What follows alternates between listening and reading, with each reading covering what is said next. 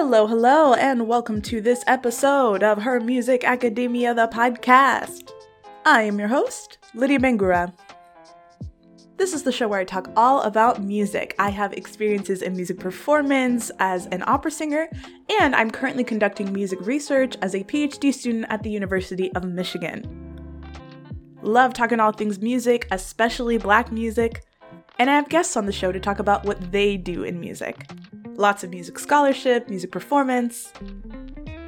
Today on the show, we are wrapping up our series of conversations for Women's History Month. I'm so excited to have Dr. Vivian Luong on the podcast today. She's a music theorist currently teaching at the University of Oklahoma. Vivian is also a proud Michigan alum. Go Blues! We talk all about her experiences at the University of Michigan. We talk about her experiences as a pianist, and we talk about how she got involved with researching and writing about feminist music theory.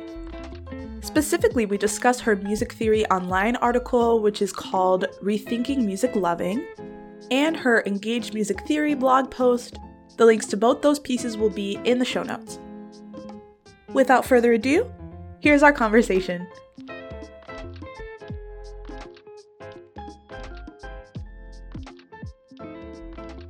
Alright, hello everyone, and welcome to this very special episode of the podcast. We are in the middle of Women's History Month. I am so excited for all the guests that I have planned for this month. And one of them is a Michigan alum that I'm really excited to talk to today. It is Dr. Vivian Luong. Vivian, how are you? Hi, thanks for having me. I'm doing as all right as can be. Yeah. Yes, mid-semester, feeling mid-semester. We had a tornado. I don't want to sound like too like Oklahoman, but we had a tornado earlier this week. So I'm still recovering from that. We weren't hit hard where I was, but my students have been affected. So. Oh, sure. Wow. Yeah, so it's been a week of dealing with that kind of energy, but we have sunny weather now, so fingers crossed. Wow, glad to hear that you're okay. In Michigan, we had this really scary ice storm that happened last week. Oh, yeah. Yeah, in southeastern Michigan, it was 24 hours of freezing rain, and then a bunch of generators and stuff blew up. So literally around 900,000 people lost power in their homes, which was really intense. I did not lose power, but it was really businesses, homes. It was really intense. And several of my friends here in Michigan didn't get their power back on for maybe 3 days. Oh, so goodness. It took DT a long time to to get it together. So that was a whole thing. But we're here. It's actually winter break for me. It is snowing outside right now. So it is a winter break, but I am safely inside, and I'm really happy to be talking to you. So thank you so much for being on the show. Yeah, perfect weather to do a podcast, really. Yes, cozy podcast weather. So I normally start off the podcast by always talking about how I came to be familiar with the guests. So I actually, when I was still doing my master's, I got my master's in voice at Roosevelt University in Chicago. And this was in 2020 or early 2021. I remember during my master's, the thing that kind of kicked off my interest in music theory and in possibly getting a PhD was I was in a class with Dr. David Kerr, who's been on the podcast, friend of the show. Go back and listen to Dr. Kerr's episode. We were reading a chapter from Queering the Pitch. And so I read Suzanne Cusick's chapter in there, which we also have a podcast episode about. And I remember that really changing my relationship to music pretty drastically.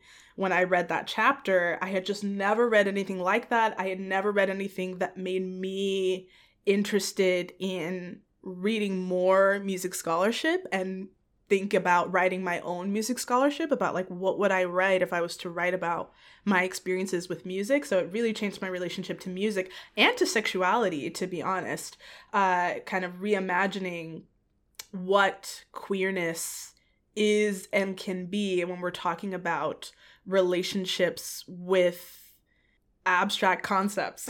You know, when we're talking about relationships with not people, what does that say about sexuality and about queerness and about gender? And so I remember going on this big, like, Suzanne Cusick kick, or I was just looking up everything that I could find, and then I found your MTO article, and I was like, who is this Dr. Luong? Interesting stuff. So I really, really enjoyed your article, and then it was later that I had found out that you were a Michigan grad. So yeah, I was aware of you and really thankful of your work from the beginning, and am really excited to talk to you about music loving.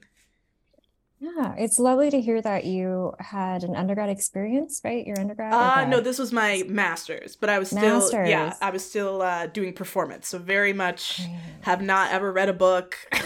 Was just, you know, going off of singing vibes. And it was kind of the kick that I needed to be like, oh, reading is interesting. Writing is interesting. I could get into that. Yeah, and like, I don't know, Suzanne's piece. Oh, it's such a great way to get into all those issues. And it's such a great, like, yeah, introduction to all these questions that you so eloquently talked about. Mm-hmm, Yeah. mm-hmm.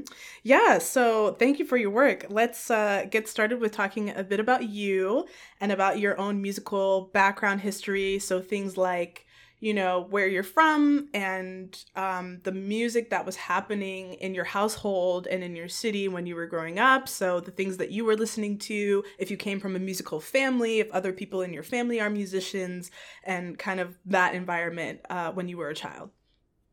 Yeah. So I know you sent me this prompt before, and I had like a really fun time thinking about my musical upbringing because my research is on storytelling and analysis of storytelling. Um, so I had a good time thinking about like how do I want to shape the story today, and like in what spaces like have I not been able to share certain aspects about my experience that I think your podcast and your question really is opening up for me. So here's my attempt to like, articulate all that. So I grew up in Toronto, Canada. I was born there, and my parents are Vietnamese refugees, so working class immigrant experience. And so I'm going to try to frame my musical sort of upbringing along those lines of like access to, you know, piano lessons and resources of Mm. buying an instrument and all that wasn't easy. Yep. And also just like a lot of, you know, like translation, cultural, like, you know, like just like fitting into Canada and that kind of issue. I think made music both something that I really enjoy doing, and that like my parents loved music a lot. We played it all the time in Mm-hmm. our house, and my parents loved singing. They would have a karaoke machine. So I got all of that. But at the same time, it was very difficult to sort of get, you know, pedagogical support or resources. Like buying a piano was like a big feat for my family to do for me. Mm. I got some training as a classical pianist and all of that. So I was really grateful then, growing up in Canada, for like public school music programs. Yeah. So we had a really great like choir program in my elementary school. So like I learned how to sing by rote really young. And then from there I fell in love with the clarinet, which was actually my first like instrument. And if you know, the voice is like, you know, Mm. another kind of instrument, like one Mm. that's external, I suppose, to my body would be the clarinet. And that was easier for me to learn because we had like a band program at my school, Mm. and I didn't have to buy an instrument. They loaned it to me, so it was more accessible that way. Mm. Yeah. And so I started on the clarinet. And then I was thinking about how I actually got into piano. And I think it was actually peer pressure because all of my close friends in elementary school were playing the piano, and I wanted to be cool like them. Wow. So I begged my parents for lessons, and it took like some convincing because again of my like working class background, like, you know, money for lessons was hard. We didn't have a piano, so it was a lot for me to convince them that like this would be an asset for me and my learning and my growth as, you know, a tiny human. So they eventually, you know, I won them over and I got piano lessons, and then from there, I continued to play clarinet through high school and through the band experience in high school. I also continued singing, started like a cover band with some friends. So like I had a very diverse sort of musical experience. At the same time, I was taking classical piano lessons and sort of going through the Royal Conservatory of Music curriculum in Canada, which, involves like Baroque music, classical music, so that kind of main kind of canon that we would consider a part of the Western art canon. And then I guess through high school, and I was the first person in my immediate family to really have to navigate the like North American university experience. Sure. I really had to, I guess, make the choice to be a musician, or to try to make a career as a musician really legible to my family. Yeah. And I think the easiest way for me to make that legible for them and to choose my program was that, well, if I become a concert pianist or if I pursue piano performance, I could teach piano. I could start my own studio. And that seemed like the most viable thing versus I had never been able to convince my parents to buy me a clarinet. I couldn't really make it as a cover band performer and gig, right? So it was a way to make legitimate my love of music from my family and my parents. And so that is how I ended up in an undergraduate program in piano performance in Ontario at Wilfrid Laurier University. And it was really there that I had this wonderful music theory mentor, Kevin Swindon, who was just opened my ears, my minds, my mind, my everything to like how cool music theory was and how it was really applicable to my experiences as a performer. And he also did a really cool thing in theory one, which is that after, learning species counterpoint and all the things that we would consider like Western art centric in terms of like musical literacy, through the semester, he spent a day on feminist music theory, like just was like, hey, I know that like right now you might not be able to connect what we're talking about in terms of the fundamentals and part writing to all of your musical interests, but let's read something outside of the canon and see if you can like find some inspiration there.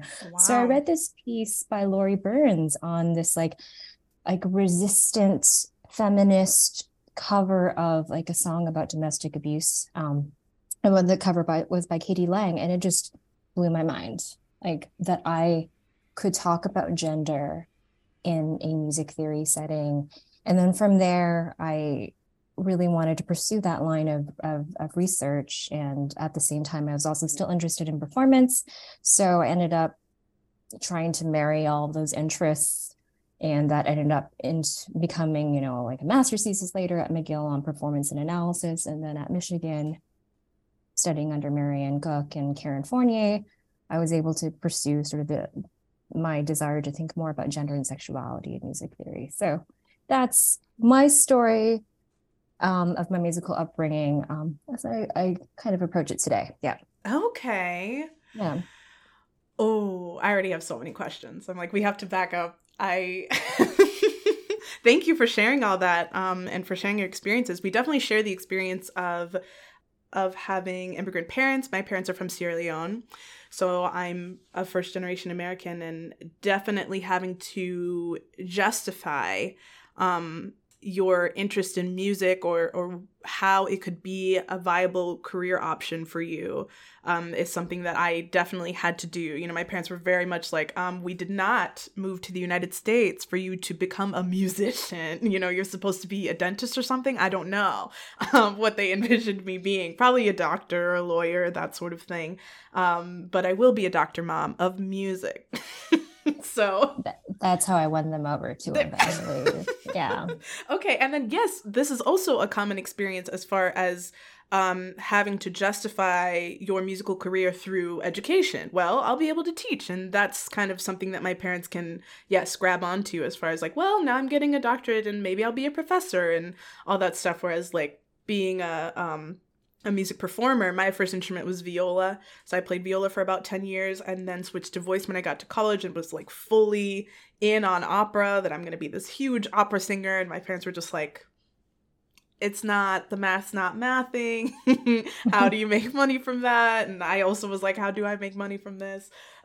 So thank you for sharing all those experiences.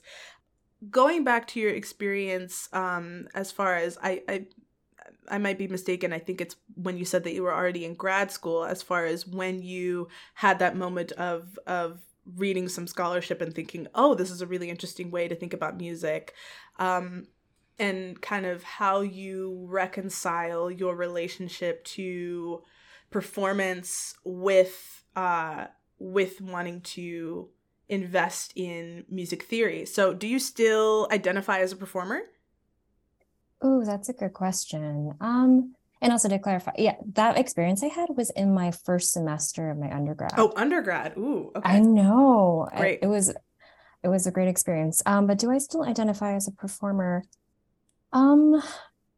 Sometimes, so sometimes I do play musical examples for my students, and I can draw on my past experience of what it was like to be a performer and to make those connections to my students, both undergrad and graduate. But I also don't want to claim it entirely, because I know that my students practice for hours and hours a day and have all this ensemble experience and these other kinds of embodied experiences that I no longer have. So I don't know if I entirely fit into the label performer anymore, because I don't have that intensive, experience with music anymore. Yeah, I mean, that's really bringing up, a question of how much do you have to practice in order to qualify as a musician.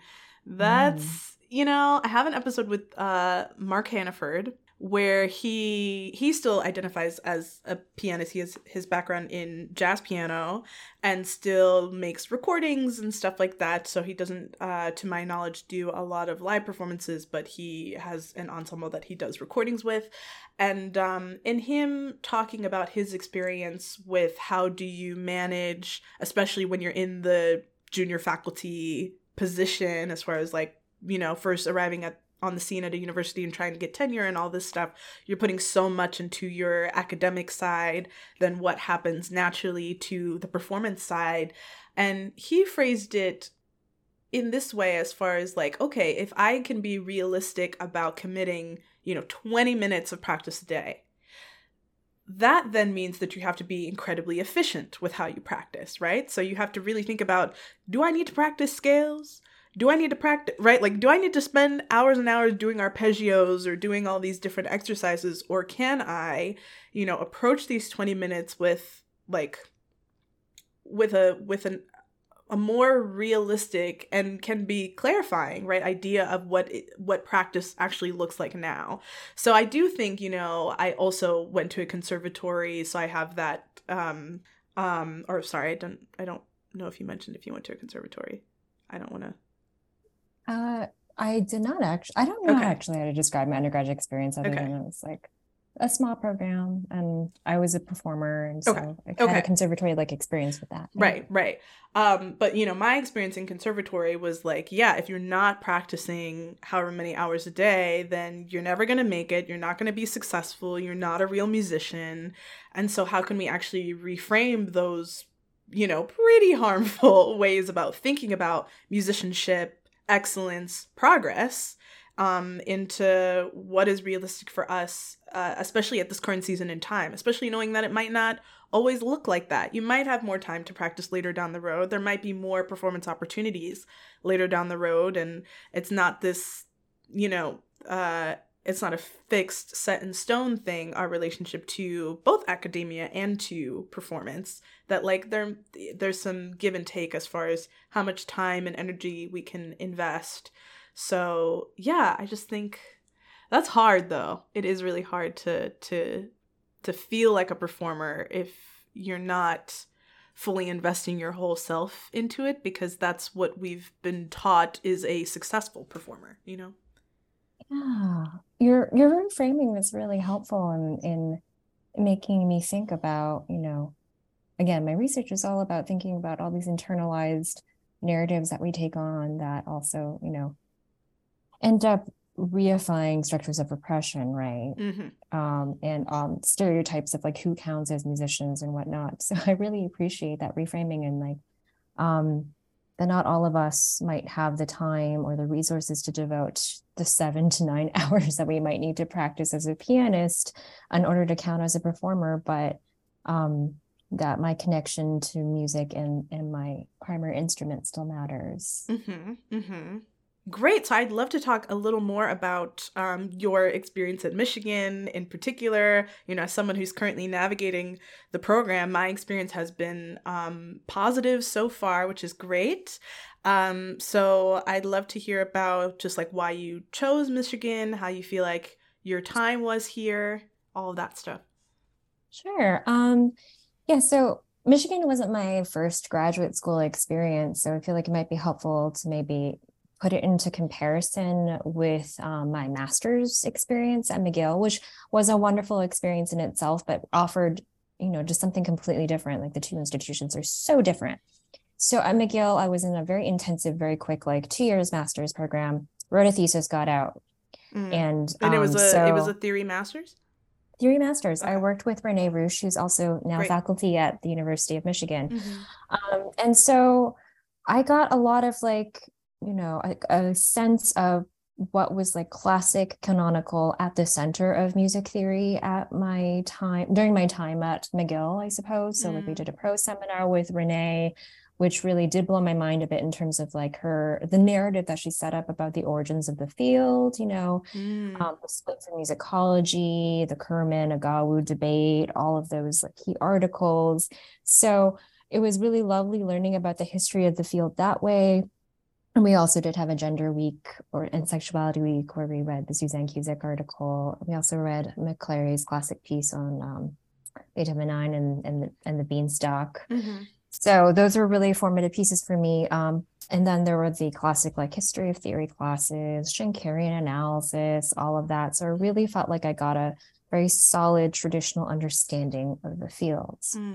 And my master's thesis was also like solid at classic field work in that it was a Schenkerian performance and analysis thesis based around Schenkerian analysis and Schenkerian sketch studies. And so I came into the Michigan program thinking I'd do more of the same thing because I still hadn't somehow figured out how to maybe do research in the area of gender and sexuality. I had read the Suzanne Cusick piece and the McClary piece. I had had that mind-blowing moment in my undergraduate experience, but I felt like, again, with the idea of professionalization and getting a job and trying to be legitimate in the field of music, in music theory specifically, I had internalized the message that I wasn't going to be hireable and I wasn't going to, be legitimately music theory enough if I pursued that line of research. And again, just talking about internalized harmful narratives that really stop, people from, fully representing and sharing their perspectives and knowledge, right? So I was there, and I do want to clarify, it was not the intention of my advisor or any of the faculty. It was just, that's, the message that I got from just, the field at large, not any individuals. And so I got to Michigan. I was going to do a performance and analysis, PhD project. And then I took a class with Karen Fournier. And it was actually by accident. I was supposed to take a philosophy seminar and it just, fell apart and I needed a theory class. And she was teaching a class on feminism, punk, and music theory. I know, probably am butchering the name of it, but that was the general gist of it. And we got to read really cool research just across all of her research interests. Like we read, pop studies, we read like the use of the voice in various like pop punk artists. And I ended up being able to do a project that allowed me to read a really important piece that I'm still thinking about and is influential to me, which is Elie Hazama's Post-Colonialism in the Make. And it allowed me to really deeply think about like representations of Asian women in popular music. I did my paper like building off of her critique of David Bowie and John Zorn's representations of Asian women with Weezer's album that was influenced by that Puccini opera, Madame Butterfly. Yeah, so Weezer has an album called Pinkerton. So I did like I a used to musical love text. Weezer too. Oh. Hey, it's complicated. Like I still find joy in listening to like the Blue album. And even Sure. sometimes like from deeply analyzing the Pinkerton album, I'm like, oh, I love this song. Oh, wait, the Mm. lyrics are not so great. So I was able to like work with that album, think about it, think about my positionality with this album and like and all of my complicated relationships with this kind of image and stereotype of Asian women. Mm. And then from there, I took a course with Marian Cook, got to think a bit more about issues of gender and sexuality in the field. And as you are likely aware, we have like a requirement to take like cognates outside of the field of music theory. Yep. So I really took advantage of that and started taking some courses in women's studies and comp lit. Yep. So and from there, I got a more robust understanding of how to articulate certain aspects of my experience, things that I was seeing that were happening in the world. And I really, really, truly wanted then to help music theorists see these connections as well. And that became my dissertation. Mm. So I had a really fulfilling and life-changing experience at the University of Michigan, just with all of these like confluence of events. Yeah. So I'm so glad to hear that you had a positive experience and that it was the right choice for you. I'd love to hear about since then how your experience has been, you know, on the job market, all that stuff. What year did you graduate? 2019. 2019. Okay. So right So before the pandemic. Yeah. that must have been very tough. So if you're open to sharing about, you know, navigating the the job market and navigating, you know, if you were teaching during that time, how that experience was. For sure. So yeah, I guess I'm really stuck today on the theme of like the effects of a professionalization. Yeah. And I feel like the job market itself and the materials that we require in the genres of writing and you know presenting oneself um was a challenging experience for me with my work Mm-hmm. and my positionality and all of that. And I think it took me a long time, multiple tries in the job market to really feel like I'm at a place where I can be my most authentic professional self. So Mm. that's, yeah. And, you know, I I can would dive love to know, into, yeah, what you uh, mean by that. Most yeah. authentic academic self. Hmm. Yeah. I mean, there's something generative, I think, that comes from writing the various kinds of materials that are expected of you at the job market, right? There's the cover letter, there's Right. the teaching philosophy, the research statement. I also lucked out in that you know, the graduate community at the University of Michigan, particularly in like music academic area, was super supportive. Like I had colleagues read my drafts and we really had conversations about like how to represent myself, you know, in terms of like how do I situate myself in terms of like areas of study? How do I explain the value of my research in terms of like you know, its outcomes in a cover letter so that like a search committee could understand and also not think I'm absolutely too wacky for to be a music theorist teaching the core curriculum. Mm. So things like that. But you know, at the end of the day, it was a hard experience to, you know, hear feedback about like, I don't think you should say this word or like, I mean, and why don't you use like gender instead of feminism, you know, like softening language and things like that to make you Mm. more palatable to the job market. Did take its toll on me sometimes. And I felt like through practice and talking to people, I learned various, you know, terminologies and phrases that just were more palatable to certain job market audiences. Mm-hmm. Mm. Um, you know, it didn't feel like my most authentic self. And I feel like the official professional advice is like, you don't want to be your complete authentic self at an interview. You must have a professional sort of sheen or self to you that Yeah. is really what you should present to the search committee. But as I've gone through the job market a couple of times, I feel like I'm at a point where I'm comfortable performing my professional self as a version of my authentic self, which is that I care. I'm very thoughtful in how I respond and think about one's questions.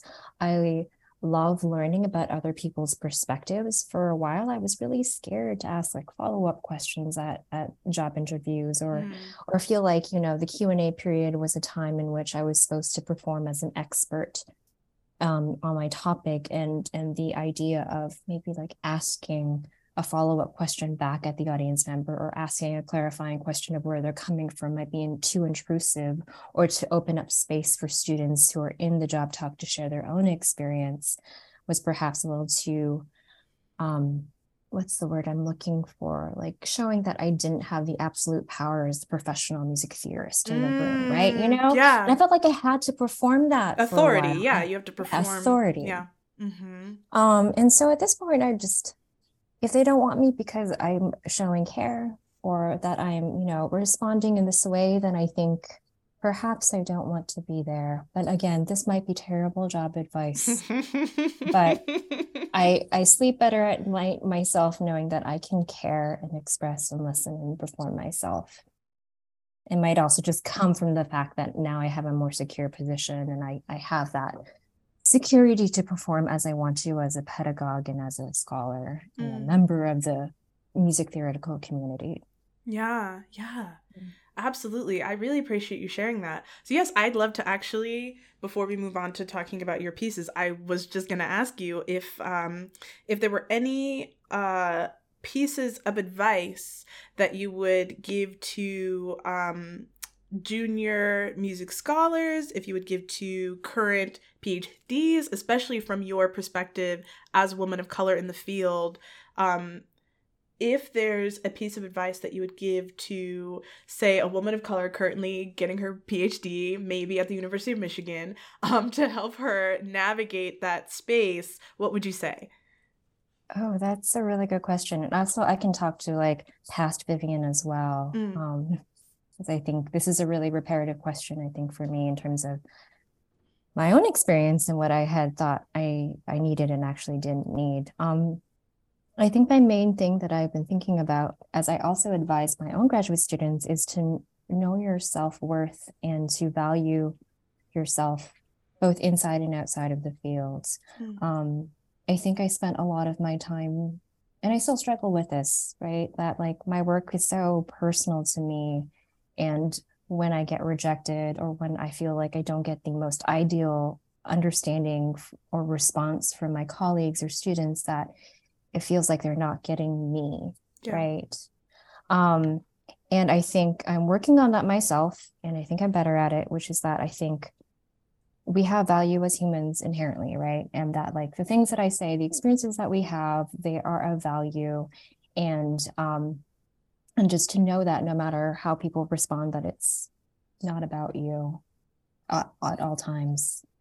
And also to value time to care for yourself and to imagine life, as a not just an academic existence, and that you have friends and community and other ways of caring and loving and relating to others that matter too. And that those kinds of relationships and spaces can be sustaining for you as an academic. So I would love to dissolve the boundary of like taking weekends off, sleeping, hydrating yourself, are not academic endeavors, that they are vital to your survival, existence, and your productivity or research as an academic. Absolutely. That's just so hard to strike, especially as a grad student trying to find those boundaries of time for oneself and time to invest in relationships and it can just feel so all consuming, although that doesn't stop after you graduate, right? Like that temptation is still there as an academic to like always be working and always be producing. So that's really I know it's hard, and the structures of grad school and certain, people who are in positions of authority can make this viewpoint that I'm offering difficult. And so as I'm moving into the a different part of my career as like I'm not an older scholar yet, but like a young scholar who has has a bit more power in permanent employment, and I finally get to mentor graduate students, I am trying to create a space for my graduate students to realize their value a bit more, to understand that they can ask me to change the way that I relate to them so that it better fits what they need, whether that's changing a deadline so they can sleep after a performance, because I also teach a lot of dual degree students in performance as well. So, and that it's okay for me, or okay for them to ask for these things and to express their needs to me. Yeah, that's huge. And that's so great that you are willing to, again, just to recognize their full personhood, humanity, and to prioritize their well-being helps them to prioritize their own well-being, So that's hopefully the role of educators, is that we're not just trying to, disseminate the information and call it a day, that we're also fostering young people's growth and development and the centering of their own well-being as they grow into adults. So yeah, it's just such a pivotal the college age time is such an interesting pivotal time that I'm excited to be invested. I guess I already am invested in, as I'm started my teaching this year. I mean, I'm happy to talk about that too. The experience of being a new teacher. Oh, messy. Last semester, the whole semester, I was terrified. I kept waiting for the fear to go away, and it really persisted. Yeah, thanks for sharing that. And also, I don't know if this will make you feel better, but what you just described with the anxiety, I remember that. And I still get, pre-class jitters, especially right at the beginning of the semester, right? And I can share why I'm anxious when I teach, and maybe if you would like, you can share yours. But I think it comes down to you want your students to get something meaningful from what you're teaching, right? And you want to, but I want to, I'll reframe it back at me. I really want them to find value in what I'm doing, and that I'm providing them with, resources and skills to, succeed whatever they do. So then it feels like, my thrice a week 15-minute meetings with them are these really important moments where I have to be on and be this resource of all these things for them. And as now I become a teacher of teaching for graduate students, I teach a pedagogy and music theory class here. I started to be able to think a bit more about how that image of the teacher itself, where did we get it from, and why do we have to be this perfect dispenser of knowledge, right? And why do I have to perfectly know how to spell every augmented sixth chord in every different key that's possible, right? I don't. And that I can model what it can be like to be a human as a teacher, that sometimes I have days where I can't spell, chords, or I've forgotten how integer notation for set theory. And I can ask my students or admit to them that I don't know everything, and that their perspective then can enrich the class too. And I think that's been really freeing for me. And I was just talking to my graduate students about this in a different course on, I think, just decolonizing the music theory curriculum. We're talking and reading about Hungry Listening by Dylan Robinson.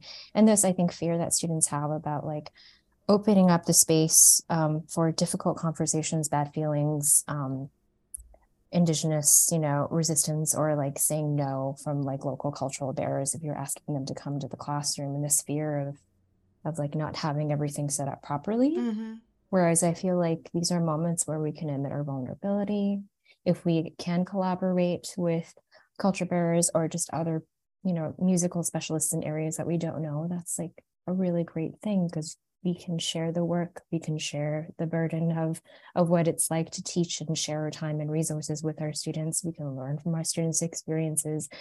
And I think taking less of the focus from us and sharing it with others is a really meaningful shift for me as a pedagogue. I think that makes me feel less anxious now.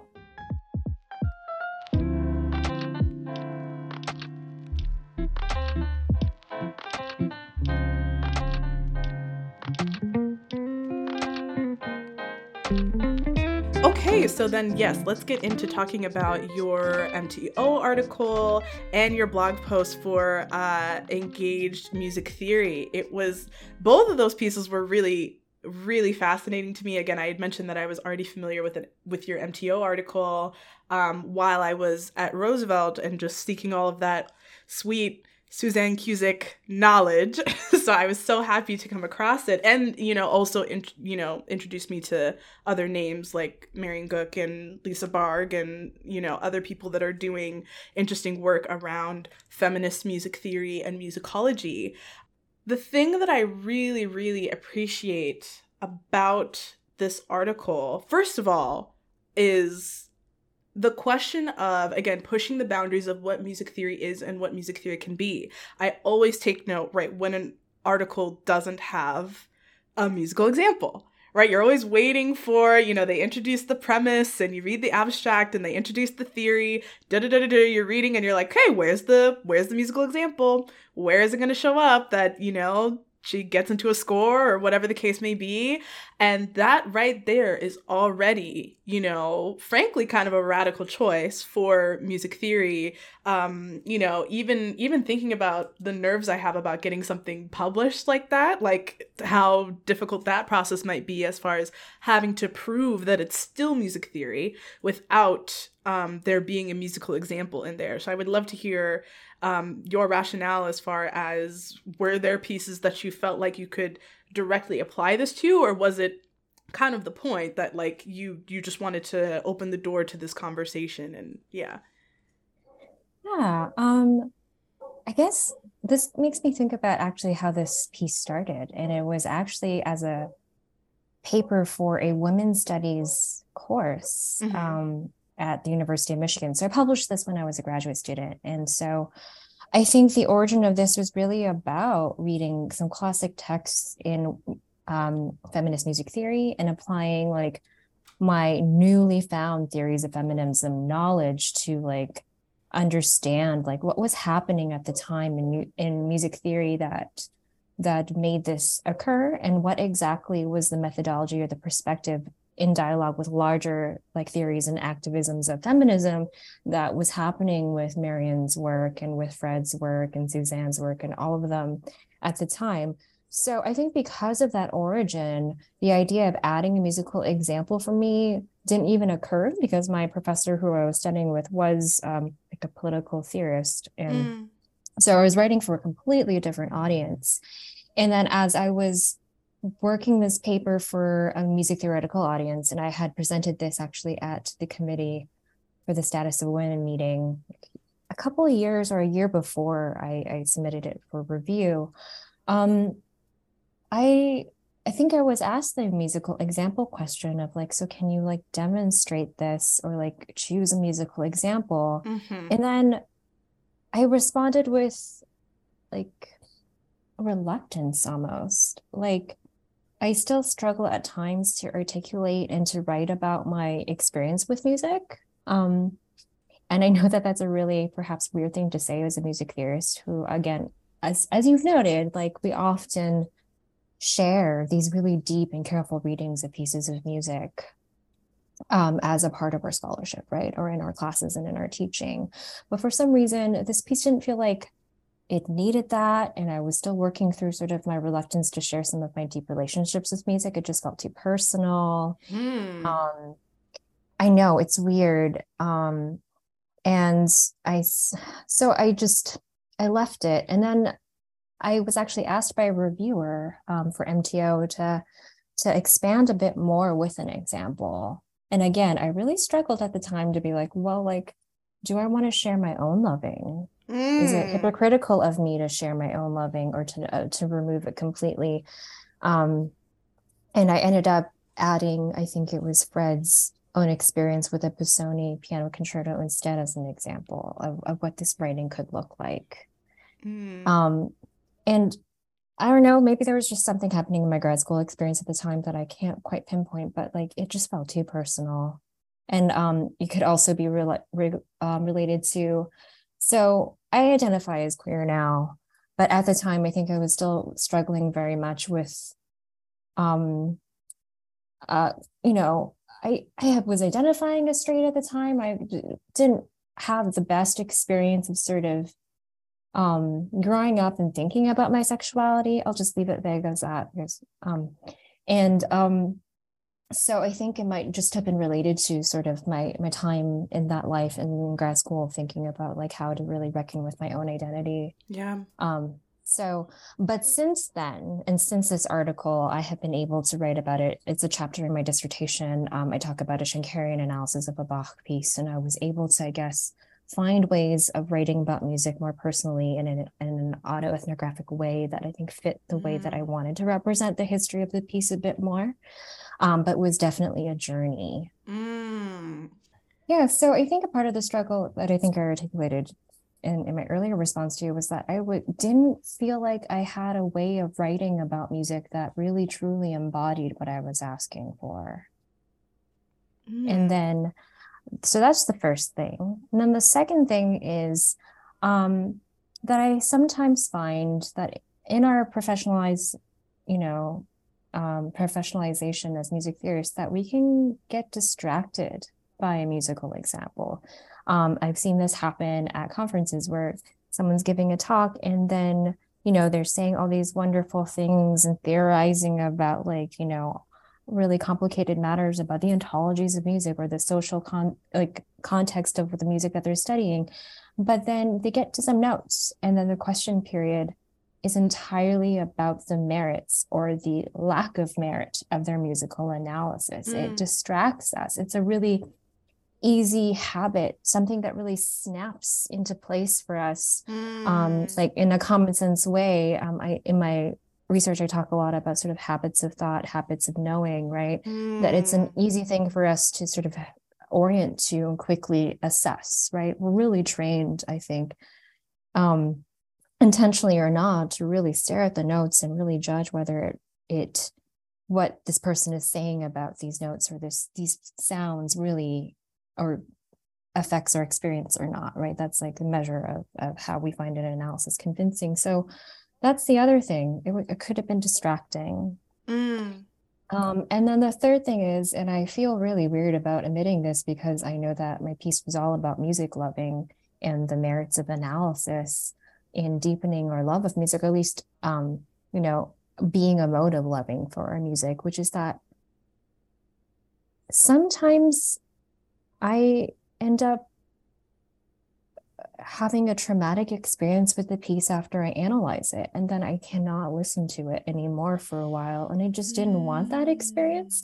I don't know if this is a relatable experience to you or to other music theorists, but sometimes when we're required to analyze music, or we feel like, we really want to get into the deep, the notes and the sound and the meaning of it, and we have this intense experience with the piece, it becomes imbued with all of these memories of that moment, and they're not always positive moments in our life, or we start connecting networks of connections, of conversations, of things that other things. And so for me, sometimes if I have that deep experience with music, it can lead me to needing a break from a piece for a while, or it'll be forever marked with that memory, and sometimes I'm not ready or willing to do that. Okay, this is so fascinating. Of all of the guests that I've had on the show, whenever I ask kind of that advice question, which I ask in different ways, sometimes I ask about teaching, sometimes I ask about, every time that I've asked about specifically when it comes to developing a dissertation topic, overwhelmingly, the advice from older scholars, junior scholars is always, you have to pick music that you love. You have to pick music that you love because you're going to get sick of it. And so it has to be something that you don't feel lukewarm about. It has to be something that you have a lot to say about. And it has to be music that you really, really enjoy, or else, the process of the dissertation will feel, unnecessarily laborious. So this is really interesting because having a degree of separation between the music that you really, really love and the research that you're doing, I also feel, a bit of hesitation around inviting that music into that vulnerable space of my late nights and my panic and peer review and right, and of that, as you're saying, that music kind of getting imbued with the experience of trying to publish something, the experience of trying to get through a dissertation project, or, you know, that sort of thing. So I think that that's a really great point that you bring up about, well, what happens if your experience of that time isn't positive? Then that does affect your relationship with that music. And I can totally understand being protective of the music that you love the most, you know? Yeah. And to be clear, I give this advice too, right? Like I advise students, and I'm like, you start with, you know, what you're passionate about, or like the questions that you want to ask about the music that you're listening to, right? But I guess a question that I've been thinking a lot about recently is like, as a professional field, as our society, and I'm not the only person who's asked this question, like it's in Dylan Robinson's work, it's in conversations that I've had with my colleagues, is does our field deserve all kinds of musical experiences, all kinds of genres of music in our field to be completely visible and seen and heard at all times? Are there just certain kinds of knowledge that maybe like we have to earn and, you know, express care and spend time with the people and with the music in order for us to really earn that knowledge and experience? This is so huge. Listeners, this is it. Okay, I feel like, wow, that question of what knowledge is earned versus what knowledge is taken, extracted, what knowledge we feel entitled to. It is giving colonial, right? Like it's giving. And so that is a really great point about, does all music belong in this space? You know, the idea that music has to belong to a space like this to be legitimized, then it's okay for there to be musics and for there to be musicians who reject that, who say, then my music's not for that space. I think about this all the time with Black music, with the way that I just had an episode for Black History Month about creating community around hip hop and the status of rap research in the academy, and like, who's doing rap research? What's happening to rap when white people are doing rap research? So like, you know, and just any sort of rebel music, like a hip hop or like a punk or like any sort of underground music that is rebelling against, you know, mainstream commercialized music and music mediums. What does it do to bring them into, you know, such a sterilized, such a standardized setting for, again, to be examined, fixed, all of those things. So it brings up, it's murky waters for me. It's very tumultuous. Yeah, and to reframe this positively, because I'm also a really big fan of imagining creatively and imagining otherwise, right? So like, what would it be like to imagine spaces where, like, you know, future spaces of music theory where like we would be more okay with experiencing this music together? Does that make sense? Like, if we were to like wildly creatively imagine like what that space would be, what could we do, you know? And we don't have to answer this question today, of course. This could be a lifelong journey, but those are the questions that I think sustain me after, you know, my negative what's the word, you know, how I negatively just admitted that I don't want to share the music that I love with others at all times. No, maybe we just need to imagine these spaces and then we can be okay with that, right? Sharing. Yeah, and I mean that's the thing, is music is such a volatile, varied experience. It's not like it's not okay to have music that is for you, right? Music that is a solitary experience versus music that's a communal experience and serves a communal function.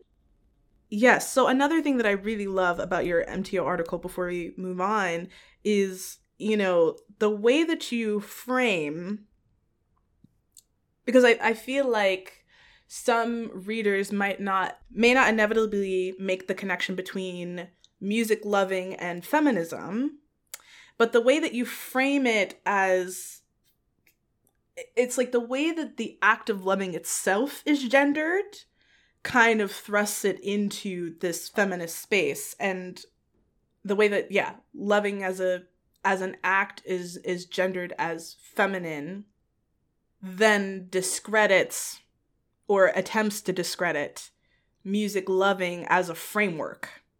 And so I really love the parallels that you're drawing there, and kind of the act of the act itself of reclaiming music loving as a framework is a feminist act, if that makes sense. Totally. Yeah. I think going back to our earlier conversations about like accurately representing my professional self in a way that doesn't want to make my soul die. Right. Yeah. You know, and I feel like whether it is through socialization, through inherentness of my personality connected to my gender representation, it's care for me is so important.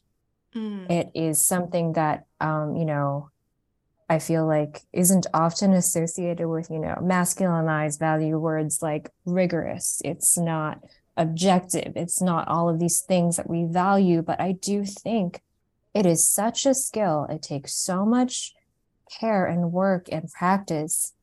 And I'm here again, equating care with love for me is something that I think I do a lot. And I know that, not everyone agrees, but that's my perspective on these two words, that it is in itself such a powerful thing to do. And to re-embrace that and its potential in our field, no matter how we choose to gender it or to not gender it, it can be such an asset for the future of our field. Does that make sense? Like, it isn't sadly feminized in our field and in our world, right? There's a lot of articles and perspectives on the feminization of care work, like parenting, the nursing profession, teaching, all of those things, and how, how these kinds of labor are, paid or supported or, are definitely lacking. And so I see love and care in terms of how we treat music as a part of, this larger societal cultural issue that we're dealing with when it comes to valuing these kinds of relationships that have liberatory potentials. Yeah. Do you have anything else that you want to bring up about the MTO article? It's just really just gratitude. I think it was one of the last issues that Nicole Biamonte did and edited as the editor-in-chief of MTO. And I'm just really grateful that she had this call for papers because it was explicitly meant to be a feminist music theory issue. And it actually empowered me to submit my work. I was a graduate student, and I don't think I would have submitted this paper and felt the need to if I hadn't had the specialized call for papers. Like, I feel like if it was just a regular MTO submission, or like I had to do that on my own without this deadline and without this specific call, I wouldn't have done it. So I'm just really grateful that for her and the editorial staff at the time to have made this decision. Yeah, that's a good point, because I'm like, oh, it's not even on my radar. It would take some special circumstances for me to to get it together enough to do it. Yeah, and as we're dealing with representation issues in publication, I guess it's an invitation for our field, perhaps our professional society, to think about how issues like this, calls like this, can be so helpful in inviting voices and perspectives who might otherwise feel like they don't belong in the field. That's huge. That's a great point. So to get to your engaged music theory blog, which listeners remember, everything will be linked in the show notes if you want to check it out. I was so fascinated when I read this, as far as, first of all, it's pushing again kind of the structure and the format of music theory, because it's kind of written in this really interesting prose. There's kind of some poetry going on. You have, regular citations, but there's also, as far as how it's just even formatted on the page, is so fascinating. So again, just everything that's kind of pushing the boundaries of not including a musical example, but having, incorporating this prose. I remember last year I took Shakespearean analysis with Kevin Corson, and I wrote a final paper about Florence Price, and also added a lot of stuff about Alice Walker and her definition of womanism. And I remember his feedback. He was so generous in saying, "Oh, this is really interesting. You should like incorporate some poetry, or you should incorporate some prose or whatever in your." And I remember being like, "I can't do that." Like that was literally I was like, "What?" That would be wild. Me? And so to kind of see it actually modeled for me is really helpful as someone who had this reaction of like, oh, I could never do something like that, or it wouldn't be appropriate, it wouldn't be marketable to do so. But, you know, to kind of see it so boldly on display here, I just really appreciated it. Yeah, thank you. And again, it took me, you know, quite a journey to be okay with actually writing a piece like this, right? Mm-hmm. Because, you know, as you just articulated with your own experience, like this is not research. This is not how a string-theory analysis or like course paper / article, whatever, should be written like, or like I have a form that I'm supposed to embody in how I write a piece. So I was really grateful for the invitation from the Engaged Music Theory Working Group then to have this space to and freedom to work on a piece where it's just, you know, it's not just a blog, but, you know, it's a blog, right? So I had a bit more freedom in terms of typesetting, in terms of like the length of it to really sort of fit what I wanted and to experiment with format. So I was really grateful for that. And then in terms of thinking about influence, and speaking of the University of Michigan, I took this seminar with Marian Gook called Music as Evocative Object. And it was a really defining moment for me and actually a number of my fellow graduate students. We all got our dissertations from that seminar, actually. She let me write a piece about how difficult it was to write about music. And she was like, use whatever way that you want. Like if you want to like break out apart prose, if you want to just write fragments, like whatever you need to really write about this experience, right? So I ended up writing a really wonky, like, I mean, my words, not hers, wonky, like seminar paper where like, you know, there was broken up prose, there was like really deep personal reflections about my experience in the field as a Asian American woman. So that was my first foray at it. And I didn't really quite know what to do with that. And then returning to it during the pandemic when I felt just, you know, utterly broken by the job market. Like it really felt like at that time that I originally wrote this piece, which was for an AMS Music and Philosophy study group session, I really felt like I wasn't going to stay. You know, I write about in that piece how I had been moving around the continent for a while, and it was such a terrible job market that year. Because, you know, universities had stopped searches, right, you know, and the funding and all of that was up in the air because of the economic situation arising from the pandemic. So that was really the moment that I felt the most free, oddly. Like, if I don't have a future in this field, what would I want to say? How can I make apparent all of these invisible kinds of experiences, these feelings, these affects, these effects of what we are asking each other to do as professionals more apparent to you, so that if I don't survive, at least this will be said. So yeah, it was that odd freedom of not being able to maybe stay in the field that really opened me up. But I guess, you know, now I'm here and I still ended up publishing it. So and we'll see if it was a smart career. No, absolutely. Yeah. I'm so glad you did. I mean, yes, it really gets at, you know, your prompted, what are we asking each other to do? Right, we're all lying. Writing is hard. We're all lying.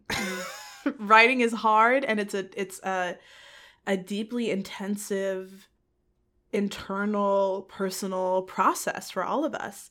And even as removed as sometimes we make music theory, right? Like as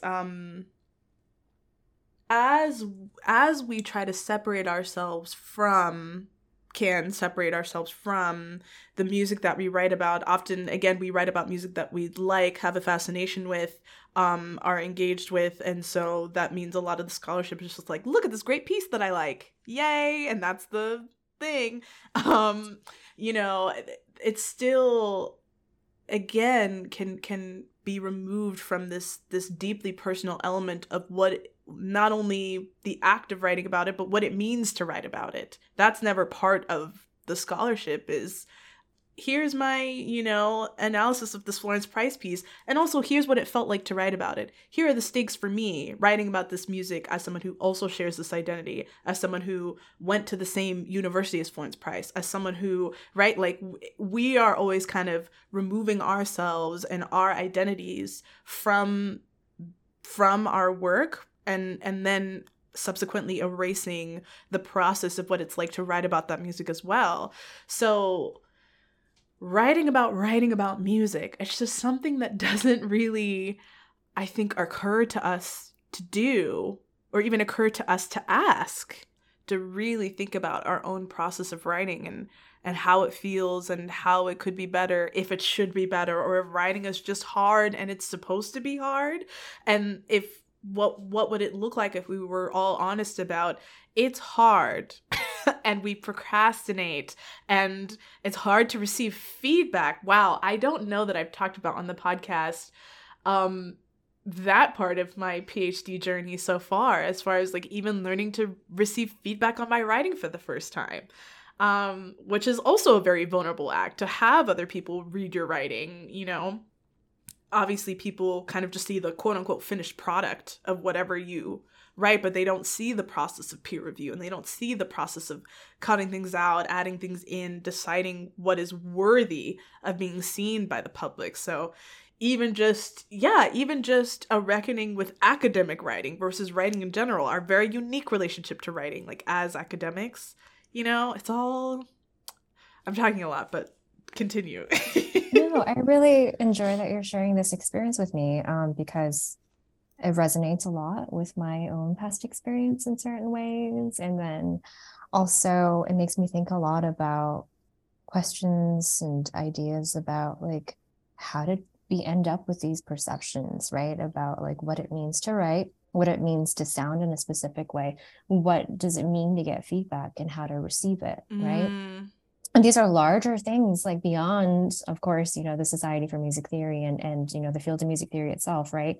It gets into like issues and perceptions of like what kinds of knowledges count, like in like public school education, in, you know, media, all those things. So like these messages are everywhere. I think about what kinds of ways of writing matter, what kinds of ways of representing ourselves in like civil and like legitimate ways truly matter. If you get a little too emotive in like particular gendered bodies, like then you just don't make sense, or you're like, quote, crazy, right? You know, like these are all entangled with issues of many aspects of our identity. So I'm just making it very broad here. And at the same time, bringing it back to music theory as a profession, I wish we had more space, more resources, more time, more care for ourselves in order for us to really truly think about how we share feedback with others and how we present. You know, other academics have had horror stories of receiving, you know, peer-reviewed feedback where it's just like an entire like, you know, equivalently lengthed article essay about how your article was terrible, right? And like, so my generous reading is that like we just have not been trained or have, you know, a world or a space perhaps for us to really take time to absorb each other's ideas and to, you know, come to it as a dialogue, right? There's so many reasons, I think, why we accidentally intentionally or whatever create harm in systems like peer review, because maybe we feel like our little stake in the field is threatened by the scholar who might write differently about something that I'm known for, right? Like it's really hard for us, I think, to, when we believe in this like culture of precarity and scarcity of resources, right, to share them. Right. So I can see that coming there. I can also just see like replications of, you know, how we have internalized scholarly rigor and what that means onto what we ask of others when we give feedback. I think that's such a great point about like, where do we learn to give and receive feedback? That's something that you we don't have a class on that, right? We don't really have conversations about that. And so you just kind of have to hope that the feedback you get is generous, and you have to learn how to take feedback that is both generous and not generous. And you have to learn which feedback you're going to keep, which feedback is valuable, which feedback doesn't really pertain to you or is embedded with that baggage of bias or coming from that mindset of scarcity meant to harm. So it's kind of a minefield, especially as a graduate student, to kind of navigate for the first time. Yeah. As a person in my career situation now, as someone teaching graduate students, I spend a lot of time thinking about how I want to model what it's like to give feedback.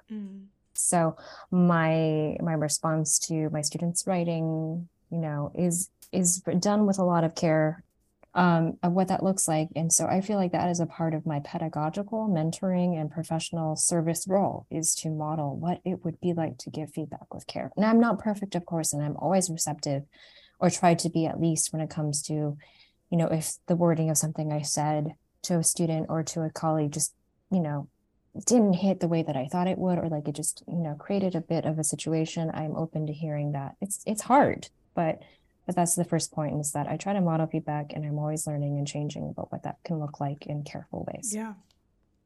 Yeah. Your part about like discerning what feedback is valuable to you and what feedback would just like be too compromising for your sort of stance on a thing gets back to the point I'm trying to make about knowing yourself and your value and caring for yourself, right?